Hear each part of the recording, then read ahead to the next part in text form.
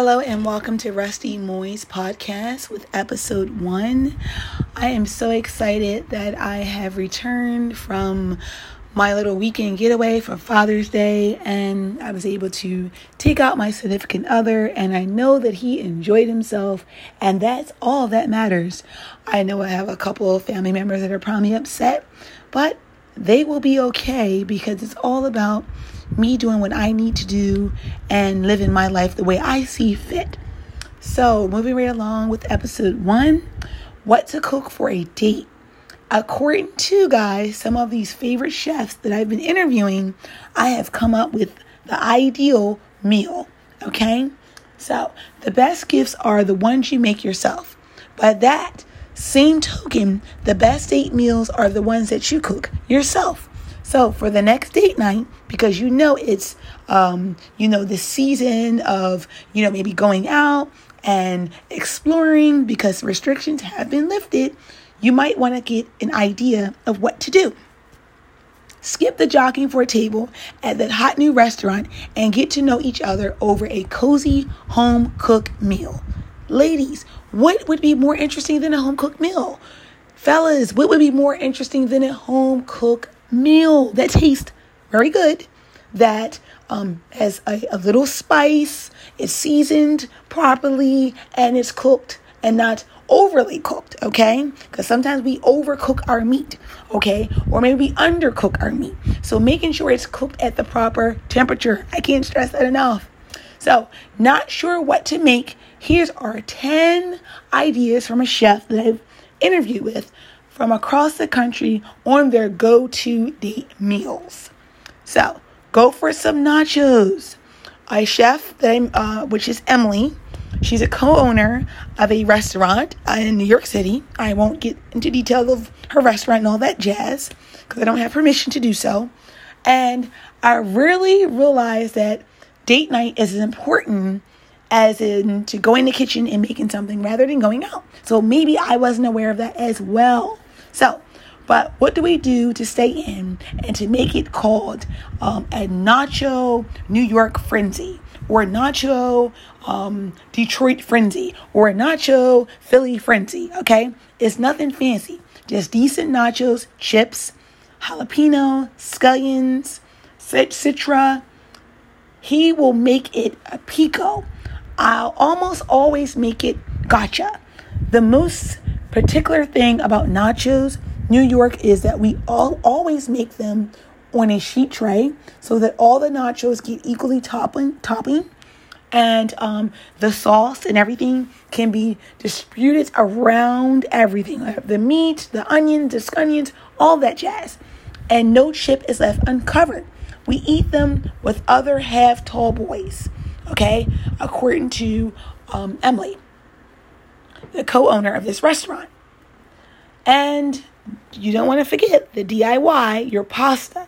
For dates, I think it's fun for both people to help go and work on some fresh pasta. Is a nice way to be engaging. And I have had pasta over and over again with my significant other. It wasn't date night. We made a time in the kitchen where we were experimenting with pasta and broccoli and seafood because I'm a huge seafood fan. I love my shrimp, I love my crabs, and I love fish, and he does as well. So we had an opportunity to have fun in the kitchen and play it up and make it a night to remember. Okay? I'll make the pasta dough ahead of time and prepare a simple salad, bitter greens and olives, and a side of roasted mushrooms with hazelnuts. Then you just toss in the pasta in butter, chop herbs, and some grated cheese. It's simple, not expensive, and delicious. So we want to go for the simple, non-complex meal that you guys can enjoy, maybe over some wine and a few laughs. Shop, don't cook. For the first date I had, it was a long time ago, we went out together to Whole Foods and Trader Joe's. And we didn't choose anything that needed cooking, but picked up maybe some cheese, some nuts, some fruits, some olives, some, again, pasta, fidged with honey and goat cheese for dessert, and a bottle of champagne. So we didn't go for the wine. It was hands down the best meal I have ever had on a date, and it did not involve a minute of cooking. Okay, so that was my experience once upon a time. It was very interesting because I didn't have to do much. We keep it simple, guys. Non-expensive, non-traditional, but creative. Keep it simple. I can't stress it enough. Try not to make it too complicated. A great salad and pasta, I use dried pasta. I don't want to make it look like I slaved away too much. And for dessert, keep it simple with a seasonal fruit or maybe a chocolate cake. Chocolate cake is always good. Just find the best ones that you can. And again, non-expensive. So with a short commercial break with a little Missy Elliott, I will be back with some more ideas on your typical at-home meal for date night.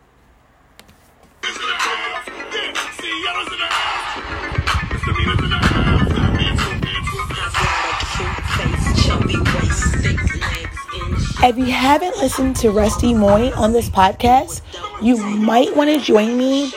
It's interesting. It's creative. It's informative. Most importantly, it's not like your normal podcast. I don't want it to be.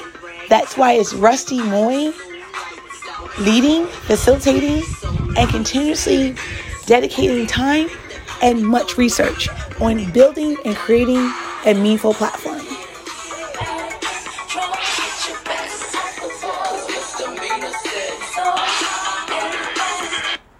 Hello guys, I thank you so much for joining me right here on episode 1 on this platform. It means so much to me to continue to dedicate time to positive energy and empowerment. In episode 1, if you're just joining me, what to cook for a date according to some of my favorite chefs that I've interviewed and some of my ideas of some of the essentials I have worked on throughout my time of dating. Okay, so moving right along, consider the booze. Start with a wine. For me, it's relaxing, it's cozy, and make it your favorite wine. Then I do a duck salad, a strip base with clams, and a coconut curry and jasmine rice. End it with a cheese platter, a Bama Moore, and 15 singles, okay? And I will talk about the 15 singles later in another episode, okay? So, also, you can go just a roasted chicken, okay? My go-to date meal is a roasted chicken with lemons, sage, caramelized onions. It's an easy, impressive, creative meal. And it's perfect for just getting to know someone and you don't really know much about how to move around in the kitchen. And you might just want to do a roasted chicken. It's perfect. It's not too thought in. And it just gives you a little bit of everything in one. Okay, and you can also add a side of veggies like a broccoli or sauteed spinach or cream spinach with cheese or something like that. Or maybe a side chef salad. Another go-to is making red sauce style Italian. What I mean is we start dating and we don't figure out till later on that maybe going out can be too expensive. We don't think about making the red sauce style Italian, okay? And what I mean is it was a lot of prep, but it's delicious and impressive.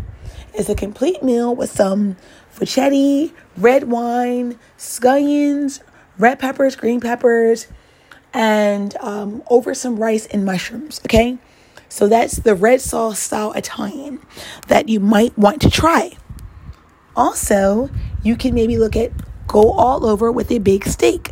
I love to cook a meal for my significant other, something that is light, maybe not too heavy. So it depends on what type of steak. And you can do a thin steak. My favorite for a date night is an aged ribeye with creamed cheese over mushrooms, classic wedge salad, and a loaded baked potato. My friend, however, he does not like a lot of red meat. So I may do a piece of chicken for him, some mushrooms, some rice, and maybe a loaded potato or maybe mashed potatoes over gravy, okay? And some other toppings or scallions or something or cheese over top of that if I didn't want to do the gravy on top of the mashed potato, okay? Or the loaded potato. He's a potato guy, so that might work. So you just got to figure out what your guy loves or vice versa, what your girl loves. Is it a loaded potato, whether it's smothered pork chops, or she doesn't eat pork and she likes lamb. You could do lamb. You could do broiled. You could do grilled. You could do baked. You could do salmon in multiple ways. So you definitely want to know what your significant other enjoys the most and what would be more valuable and less expensive. Okay? It's all about the comfort of the food and making it feel good and making it special. Make your kitchen smell awesome.